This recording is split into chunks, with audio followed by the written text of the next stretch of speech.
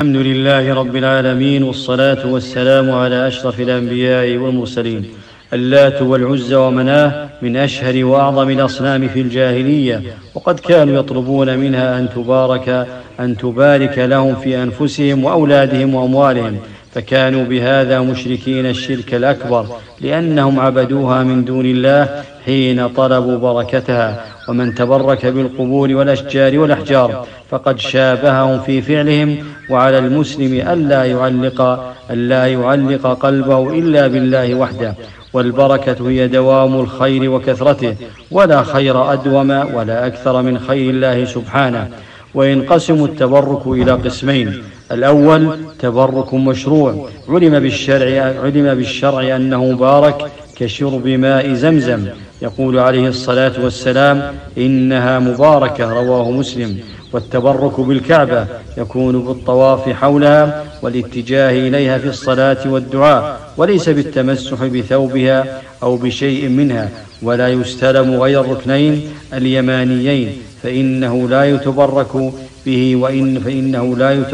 به وإنما يتعبد لله باستلامه وتقبيله. والتبرك بآثار النبي صلى الله عليه وسلم في حياته.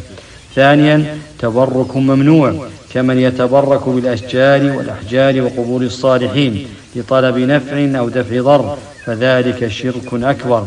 أما من اعتقد أن هذا الشيء سبب لحصول البركة من الله، كمن يتمسح بمقام إبراهيم أو حجر إسماعيل أو بالصالحين، فذلك شرك أصغر.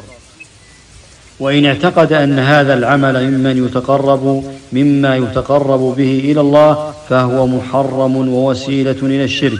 وقد أنكر رسول الله صلى الله عليه وسلم على هؤلاء الذين طلبوا منه أن يجعل لهم شجرة يتبركون بها كما يفعل المشركون. وكبر صلى الله عليه وسلم حين سمع ما لا يليق بجلال الله وعظمته، تنزيها لله عن الشرك.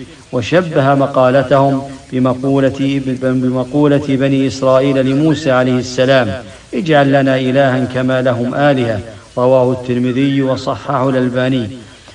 كل منهما طلب أن يجعل له ما يعبده من دون الله. فمن تبرك بالأشجار والأحجار فقد اتخذها آلهة، فعباد القبور اليوم قد اتخذوها آلهة مع الله، يعكفون عندها ويتلمسون منها البركة، ويدفعون لها الصدقات والنذر، ويسألونها قضاء الحاجات كما يسألون ربهم.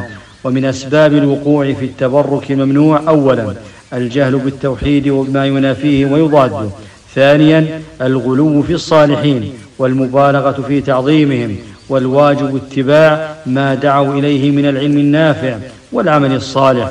ثالثا تعظيم الآثار أو اعتقاد بركتها كبقعة أو قبر أو حجر أو كغار حراء. هذا والله أعلم، وصلى الله وسلم على أشرف الأنبياء والمرسلين.